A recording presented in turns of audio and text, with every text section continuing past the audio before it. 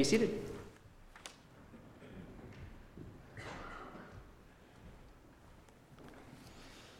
Have you met someone who always seems to know what to do? I'm not talking about a know-it-all, one of those people that thinks they know what to do in every situation. I'm talking about someone who really does seem to know what to do. If you encounter someone like that, you'll find that you're drawn naturally to that person. That quiet confidence that exudes from them because they just know what to do, that creates a sense of security that is attractive. Well, this morning we're going to see that each one of us is called to be that kind of a person. We should know what to do in every situation. Now, I'm not saying that we'll have the skills to address every challenge that arises. We're not going to somehow magically have the set of skills that will give us what we need for every task. But God does call us to know what to do in every situation. We're going to look at our second text in Paul's letter to the Colossians this morning. We began this series a couple of weeks ago, and you might recall that Paul wrote this letter to this church in the city of Colossae while he was imprisoned in Rome. This letter is a little unique in that it appears as if Paul has never actually been to this church personally. This church was probably started by one of Paul's friends, likely even a disciple, a man by the name of Epaphras. And Epaphras has visited Paul now in Rome while he's there in prison and shared with Paul that there are some issues in the church. And in response to those issues, an opportunity arose for Paul to write this letter and to send it back so he could address these issues in the church. The first thing that we encountered when we looked at the letter was Paul started out describing how thankful he was for these people. He was thankful that these believers are there. He assured them that he regularly praises God for them. He praises God that the gospel was not only accepted by them, but the gospel is transforming them. It's transforming their lives because of the faith that they have in Christ. Because that is what the gospel does. The gospel transforms people. This morning, as we look at the next paragraph, or at least most of the next paragraph, you may realize Paul is famous for these long run-on sentences.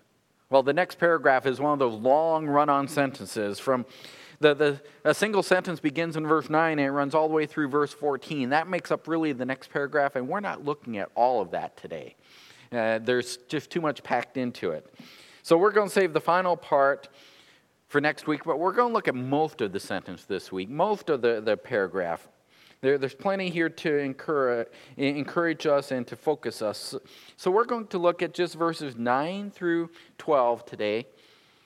As we do, though, we should have ringing in our ears the words that Paul gave from the beginning that reminds us that the gospel transforms.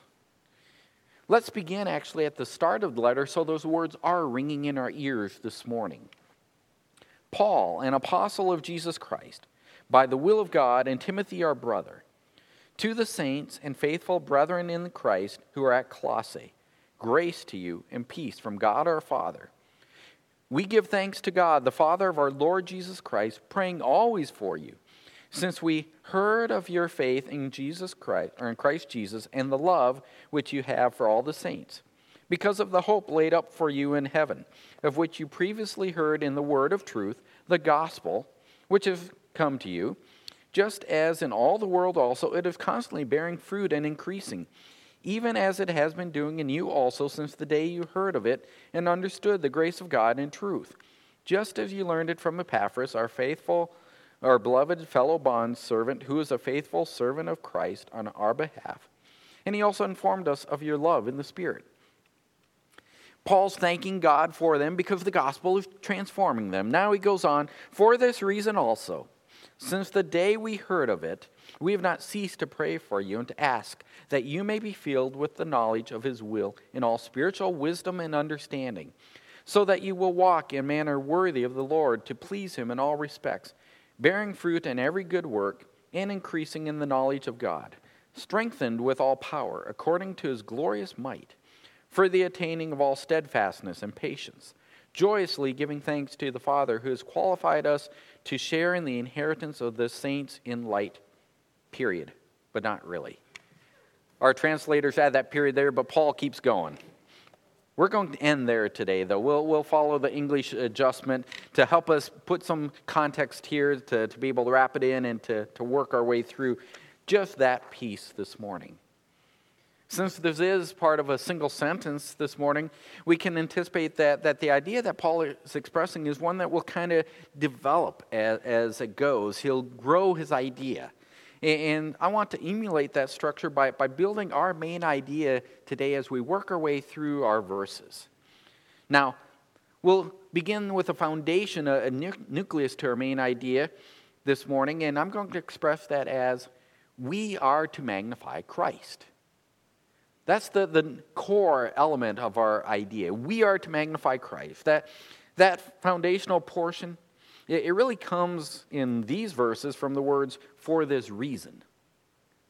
This reason. That takes us back to the previous paragraph, the whole idea of what Paul has been saying about Christ. Faith in Jesus Christ transforms people, is transforming the Colossians, and that transformation shows evidence of itself, and that results in Paul's praise. Well, the same thing is true for us. We receive the gospel. The gospel transforms us, and as it does, it displays itself to others, and as it displays itself, Christ is magnified. That is our purpose. We are to magnify Christ. That's why we're here. Our purpose boils down to this idea, showing evidence of the gospel's transforming work to others, magnifying our Savior. We're not here to find personal enjoyment or fulfillment. We're not here to become rich and famous. We're not here to provide for the ease or the exciting experiences of our children and grandchildren. Now, any of these things could happen, although rich and famous maybe is a little further out there for most of us, but they could happen. But even if they do, we're to recognize this is not why we're here. This is not the core reason of our existence. We are here to magnify Christ. That is why we are here. Why do we spend endless hours doing these other things when we're here to magnify Christ? We're to magnify the one who died for us. That is our reason of existence. Allowing anything to replace that as the aim of our lives means that we are falling short of the purpose that God has given us for existence. Allowing anything to replace magnifying Christ as the aim of our lives means that our lives will not provide the satisfaction and joy that they could, because we're chasing something else instead of what God designed us for. Allowing anything to replace magnifying Christ as the aim of our lives means that we will not leave the eternal impact that we should. We are to magnify Christ. That's the nub of our idea. That's the core. That's the foundation. That's the center of what Paul is talking about here. We are to magnify Christ. That is our ultimate purpose in life. But how? How do we do that? The how is what Paul is dealing with in the text that we're looking at this morning. He's already said we're to magnify Christ. That's the first thing he's expressing there. He's thanking God that the Colossians are doing that. Now, building on the foundation of magnifying Christ, we can expand our main idea from what Paul says by adding we are to magnify Christ with right thinking. With right thinking. Verse 9 gives the first of two things that Paul says he's praying for on behalf of the believers. Remember, these are people he's never met, but he's praying for these two things that allow them to accomplish their core purpose of being transformed by the gospel so that they display it to others. He says, we have not ceased to pray for you and to ask, number one, that you may be filled with the knowledge of his will and all spiritual wisdom and understanding. That's the first thing he's praying for. That you may be filled with the knowledge of his will in all spiritual wisdom and understanding. Let's pick this apart a little bit. That's a mouthful. Even when I tried to say it, it's a mouthful. Let's pick it apart. What does it mean to be filled with the knowledge of His will? People have gone in all kinds of strange directions trying to discover the will of God. They act as if the will of God is some obscure, a hidden thing that needs to be sought, that like it's some mystery that must be discovered, some secret knowledge that has to be gained. If you think it's any of those things, go to Tim Fiebig's class next time he teaches on the will of God. It's not obscure. It's not something that has to be sought out and discovered as a mystery. All that Paul means when he says the knowledge of God's will here is that he wants the Colossians to understand Christ. It's that simple. Understand Christ. Christ has revealed God fully. God ensured that the knowledge of Christ is preserved in the New Testament. That's how we discover Christ. We learn the New Testament. What is needed is an understanding of who Christ is and what Christ has done and what all that means for our lives as believers. That is the knowledge of the will of God. In other words, understanding the will of God requires understanding biblical doctrines. Biblical doctrine, especially as doctrine applies to Christ. Now, I'm intentionally, you may have not picked it up, I'm intentionally using the word understanding rather than knowing. We are not simply know details about Christ. Our goal is not know information about Christ. Rather, the information about Christ is to impact our lives. It's to impact who we are. The word that Paul uses, that we have translated here, knowledge in the New American Standard, is a word that has a slightly stronger force than the normal word that we find in the New Testament for knowledge. It means full knowledge or thorough knowledge. If we want to understand the will of God fully, we need to know how the Word of God impacts our lives. We have to comprehend the details, the information, but the information has to impact our lives. We need to comprehend how the Word of God points to Christ and how Christ transforms us. This is where we get to the right thinking part. We cannot think rightly if we do not have right knowledge. But the knowledge has to impact how we think, not just get tucked away in our mental data stores so that when we're asked a question, we can answer it. So teens, I want you to listen up, because I know teens love to do this. When they're asked a question and they don't know what the answer is in Bible class, they go, Jesus. It's not just knowing information.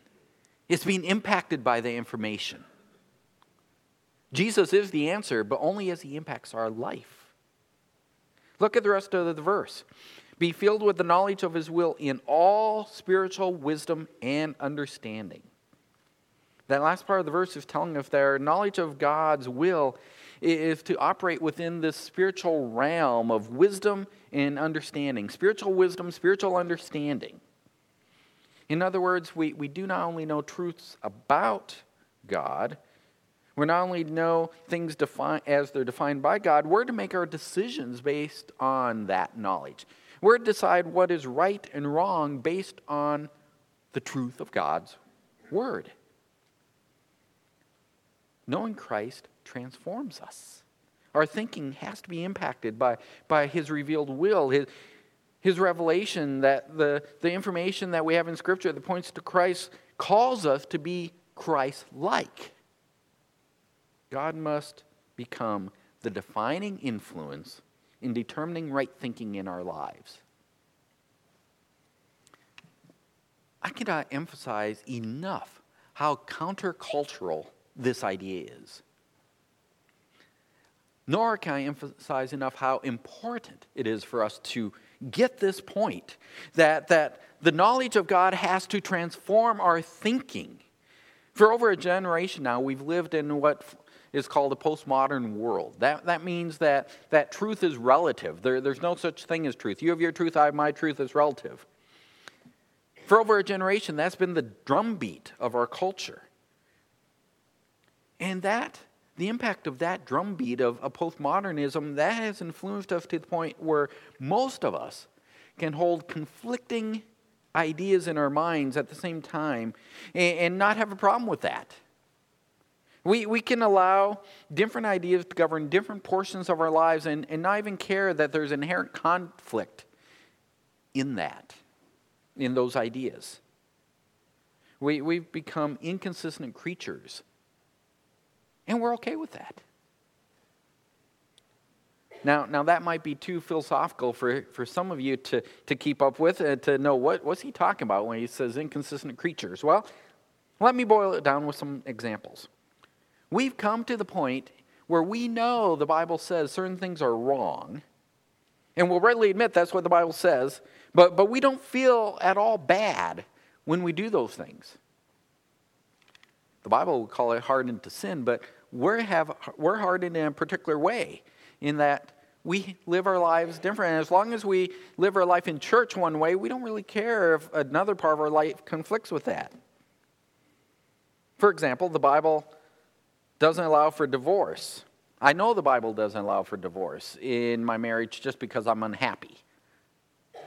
There are cases where the Bible allows for divorce, and we can discuss the nuances of that, but just say, I'm unhappy, and I know the Bible doesn't allow for divorce there, but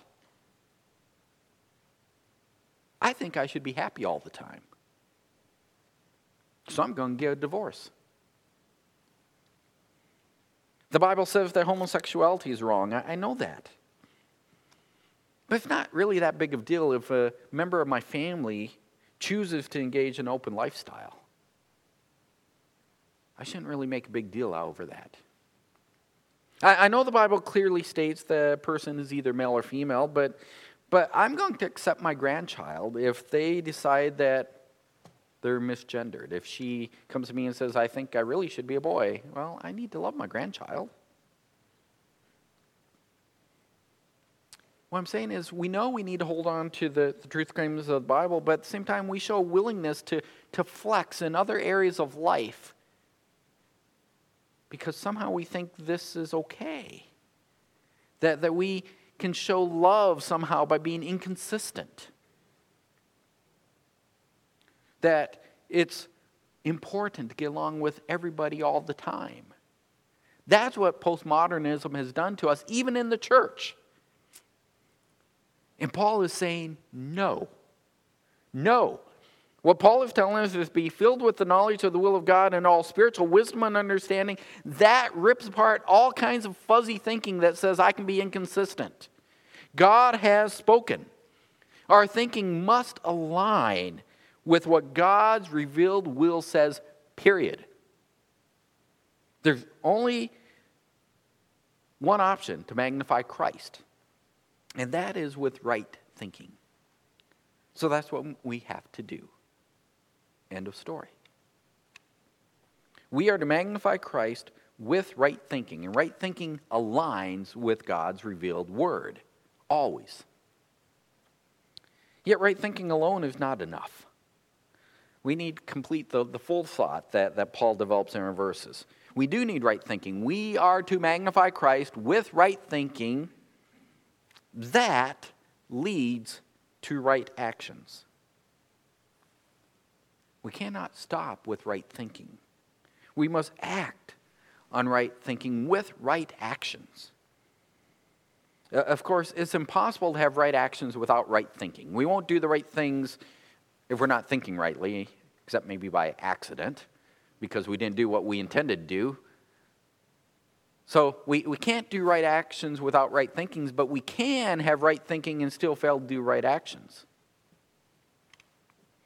We need to have both to magnify Christ. Right thinking and right actions. Look at what Paul says in verse 10. The second thing he's praying for, he's praying, number one, that they have right thinking, but number two, he's praying on behalf of the Christians, not only that they'll be filled with the knowledge of his will, now he says that, number two, They may walk in manner worthy of the Lord. Walk in manner worthy of the Lord. That is a big ask. A big ask for the Colossians and a big ask for us as well. Most of us recognize that we would respond to gracious actions. If someone does something gracious for us, if they give us a gift or they do something kind, we're to respond to those in manner worthy of the action or the gift. Someone holds a door open for us. It's proper to say thank you. Someone gives us a birthday present. It's proper to write a thank you card. Those are actions that are consistent with the manner worthy of the gift or the act. If someone doesn't perform these kinds of actions or gratitudes, it reflects poorly. It's conduct that's unbecoming. Well, what is a manner worthy of the Lord? What kind of conduct is required to be walking? Walk just means our conduct. What kind of conduct is worthy of our Lord? After all, Christ died for us. What can we do that shows gratitude worthy of that sacrifice? If we're going to magnify our Savior, our conduct must be worthy. What are the right actions that would represent conduct worthy of our Lord? Actions that are pleasing to Him in all things. What do we need to do so that we meet that standard? There are a lot of things that we could put under the category of right actions. As we go through Scripture, we know God gives us lots of things that we ought to do. We could put any of those under the categories of God's standards or of right actions because we know God says you ought to do these things. That means that doing them pleases Him, right? So those are things that are worthy. But Paul specifically calls out four specifics. Four specifics, I'll call them right actions this morning. He calls out for us. One, he says the first right action is bearing spiritual fruit. Conduct becoming is bearing spiritual fruit. Bearing fruit in every good work. He uses this image of a fruit tree that produces fruits. Christians are to bear fruit. Of course, Paul's using that metaphorically. We're not to become apple and pear orchard growers. That's not what he's saying we have to do as Christians. He's saying metaphorically we're to produce fruit that's consistent with our character, just like a pear tree produces pears. We are Christians.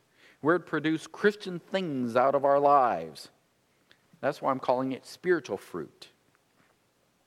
Look carefully at the wording that Paul gives. We're to produce spiritual fruit in every good work. The good work is not the fruit. Good works are not the fruits produced. The good works are the realm within which the fruit is produced. The fruit is something different than the good works.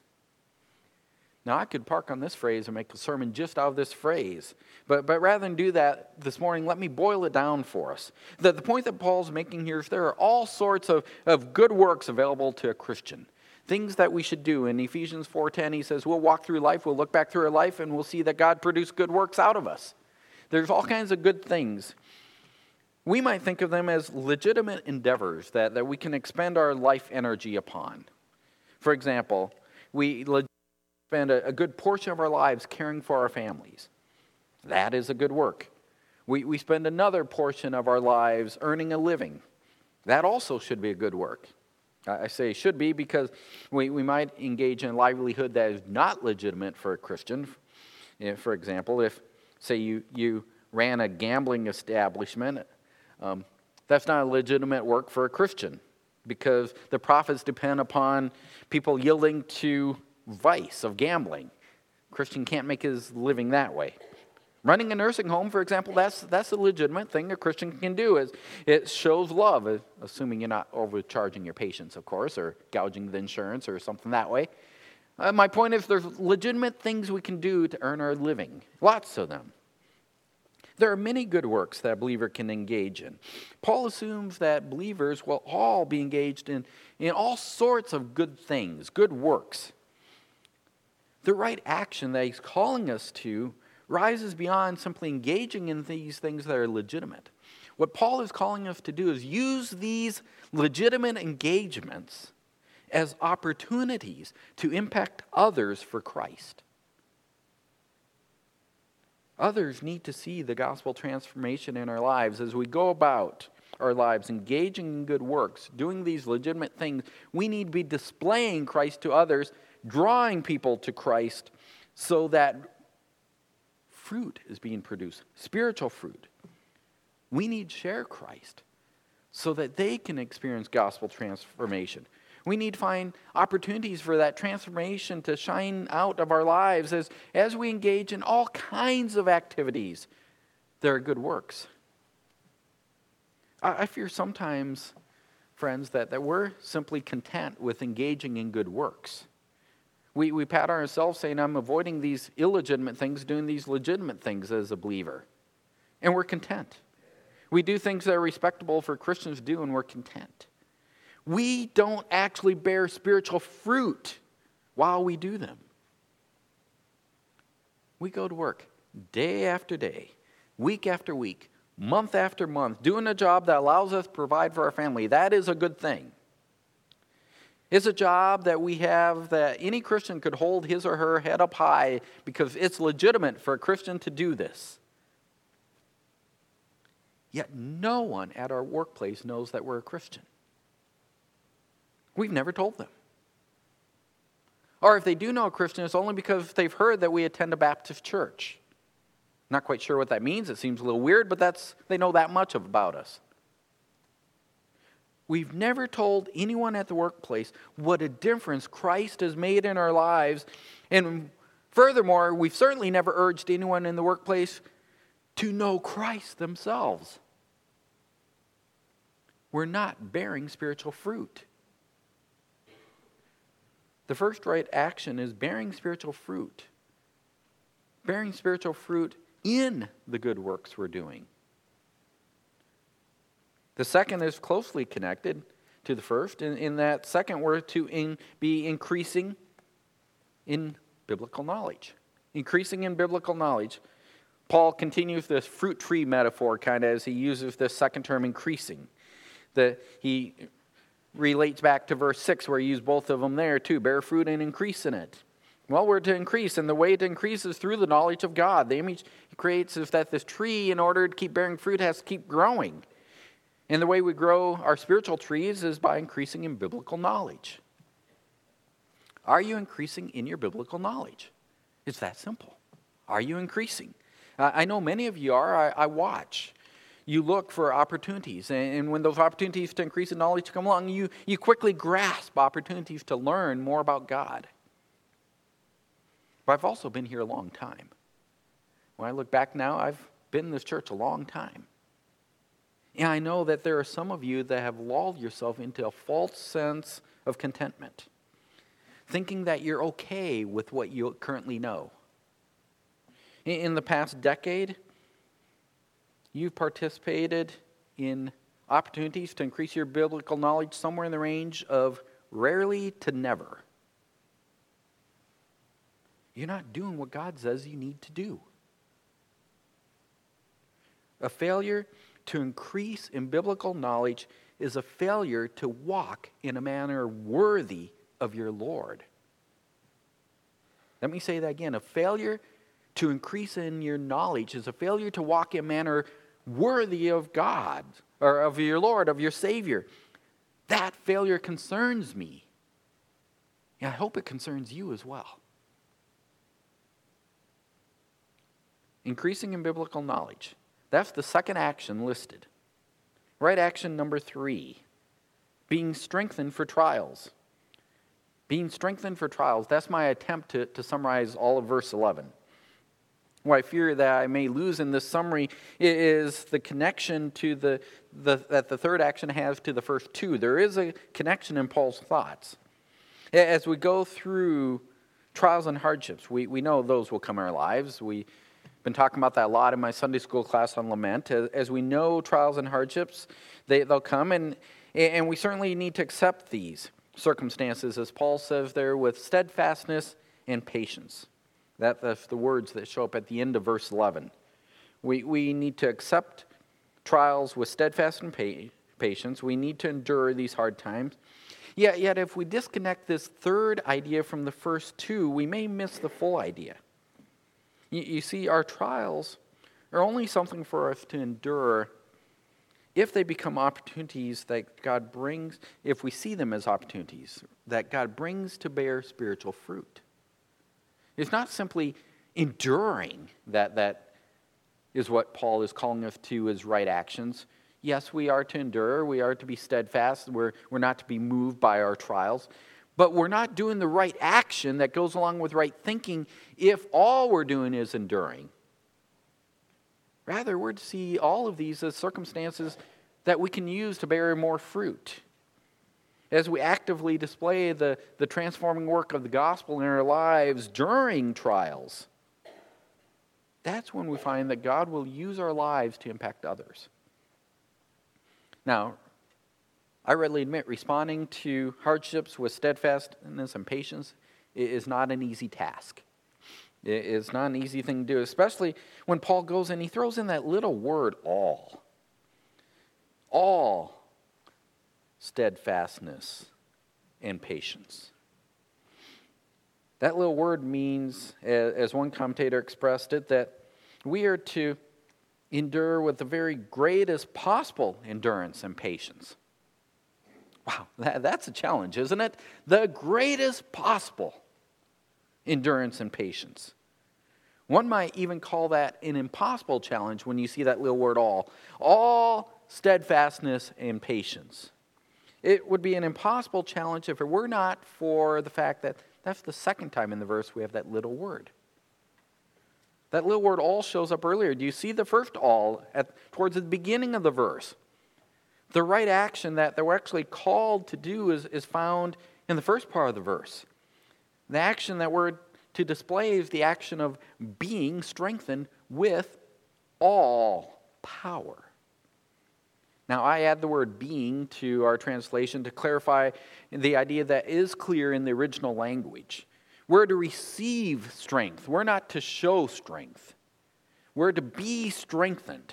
We could translate it as being strengthened with all strength, or we could say being empowered with all power. That's what Paul tells us to do. We're to be empowered with all power that's available through the Holy Spirit's work.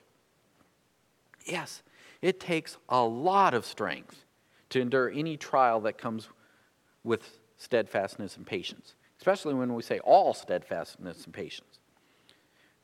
But we have no excuse. We have no excuse because there is more than enough power available. We have all power available to us with which we can be empowered. If you want to put a power meter on how much power we have available, the Paul says the power meter you have to use is one that measures the glorious might of our God. That's the power meter. Because we are to be strengthened with all power according to His glorious might. Do you think God has enough power to enable you to endure any trial that comes into your life? You're all good enough theologians say, yes, of course the answer is yes. God has enough power to enable me to get through whatever X is. And that's what you're to allow to strengthen you.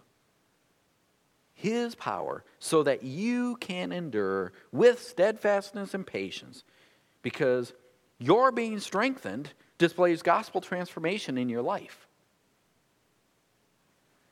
Now, my guess there is that this morning there are at least a few people that are feeling worn down by the circumstances of life, sitting here this morning, listening online. There's probably someone who feels ready to throw in the towel and to give up. Listen to what Paul says that you are to do to magnify Christ. You're here because you love Christ.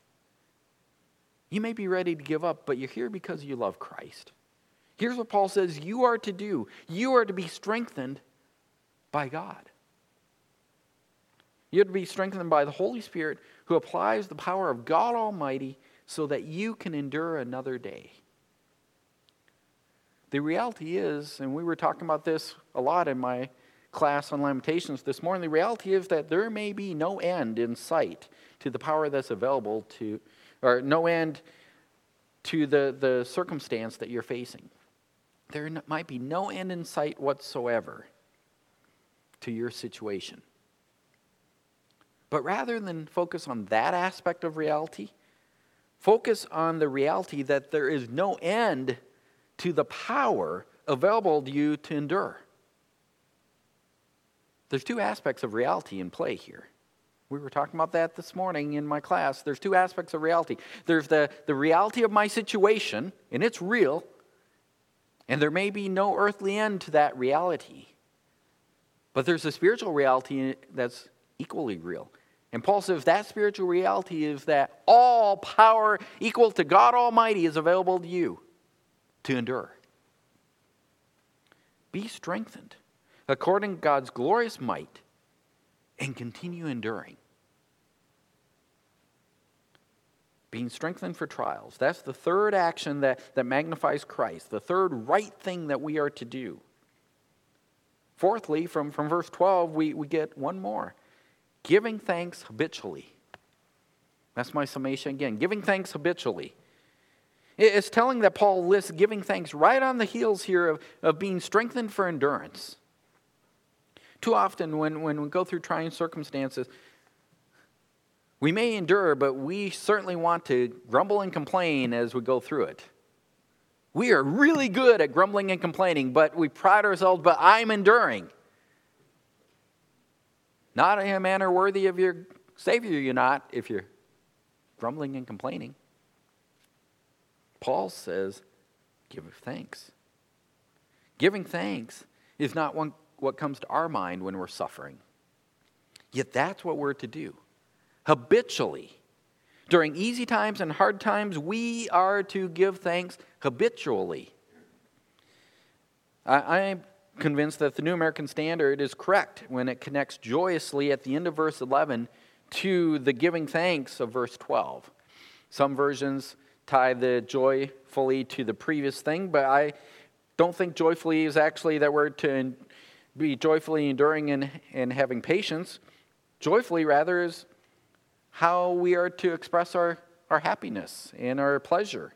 That word joyously that Paul uses is one that describes great emotions of happiness and pleasure. Our thanksgiving should be exuberant thanksgiving. Not just going through the words, it should be bold over exuberance, filled with emotions as well as words. And this exuberant thanksgiving should be directed to God. Now, the reality is that God is the ultimate source of every trial and hardship that we're enduring. God has allowed our trials and hardships into our lives when God could have prevented them. We might understand why God has done that, and we might understand why we should thank God for enabling our endurance. But exuberant thanksgiving? Exuberant joy when we're going through hard times? That defies logic, doesn't it? We comprehend that God has brought this in, and we can intellectually say, yes, it's for my good and His glory. But exuberantly being thankful for it? That's illogical. No, it's not. Paul said it is the most logical thing in the world, because Paul reminds us that nothing that we are enduring in this life affects what we have received from God in Jesus Christ. God has given us an eternal inheritance. We are counted forever with the saints of light, or saints in light. Now, Paul goes on and explains what it means to be in the light in the next verse, but that's where I'm breaking off, and we'll save that for next week.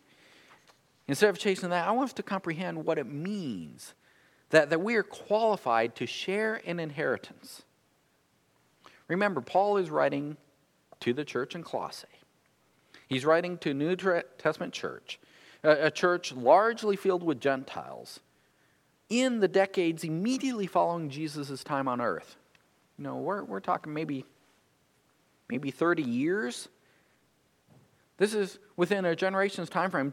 Just a generation before their parents and grandparents, just the generation before these believers, the only people who were qualified to have inheritance were the Israelites. The only ones who were qualified to have an inheritance with the saints in light were Israelites. Sure, a few Gentiles could join by proselytizing to Judaism. They could travel to Jerusalem and worship there, the only place to worship God and celebrate your inheritance of being a saint was in Jerusalem. And a few Gentiles could go through this long process of proselytizing, but they were really the exception that proved the rule. Gentiles stood outside the saints of God. And it had been that way for millennia, all the way back to the days of Abraham. Gentiles were outside those qualified to share in the inheritance of God. But Christ changed all of that. Christ changed that. Now the Colossians were included with those who were qualified to share in God's eternal inheritance. Not by any work of their own, mind you. They were qualified by God. God did the work. God sent His Son. God did the work by sending His Son. God did the work by sacrificing His Son. God did the work by raising His Son. God did the work by giving them faith. God did the work by sending the Holy Spirit to draw that faith forth. God did the work by applying the gospel to. God did it all. And they're qualified now to enjoy the inheritance. God did it all.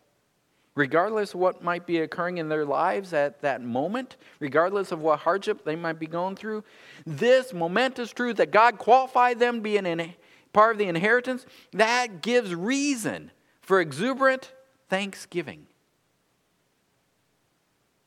Friends, do we recognize our privileged position as believers? God has qualified us. Not by any work that we have done. God has qualified us to share the inheritance, to share in the inheritance of the saints. One commentator described it as an inestimable privilege. And those are perfect words, even if I can't say them. How do you measure? How do you quantify? How do you put value on God qualifying us to have this inheritance? We've received it from God. We dare not overlook this truth as we focus on the circumstances of life. Our eternal inheritance, that is the foundation for the fourth action where we're called to magnify our Savior. We're to give thanks habitually because we are qualified forever. Right action number 4, giving thanks habitually. What we're going through, what we're enduring with all the power of God doesn't change what we have. Give thanks habitually. Right action number 4, giving thanks habitually. We are to magnify Christ with right actions that come from right thinking. We are to magnify Christ with right thinking that leads to right actions. Remember I said we're called to know what to do in every situation. We're not know-it-alls that think we have the skills for every task. In fact, that would be sinful pride. What we are is to be those who have quiet, attractive security of knowing what God expects us to do in every situation. What God expects us to do is magnify Christ with right thinking that leads to right actions. We are to bear spiritual fruit. We are to increase in biblical knowledge. We are to be strengthened for trials. We are to give thanks habitually. That's what we are to do in every situation. We're to magnify Christ with right thinking that leads to right actions. Let's pray. Father, may we indeed be joyfully thankful people for what we have received from you. May we be people who are obviously, demonstratively being transformed by the gospel of Jesus Christ, because our faith is entirely wrapped up in our Savior, and our purpose is given over to magnifying Him. Father, shake us this morning with your Spirit. Shake off the distractions of this life, the lethargy that has taken hold of too many of us, and help us to magnify your Son. Give us the right thinking and the energy for the right actions so that Christ will be magnified. It's in His name we pray. Amen.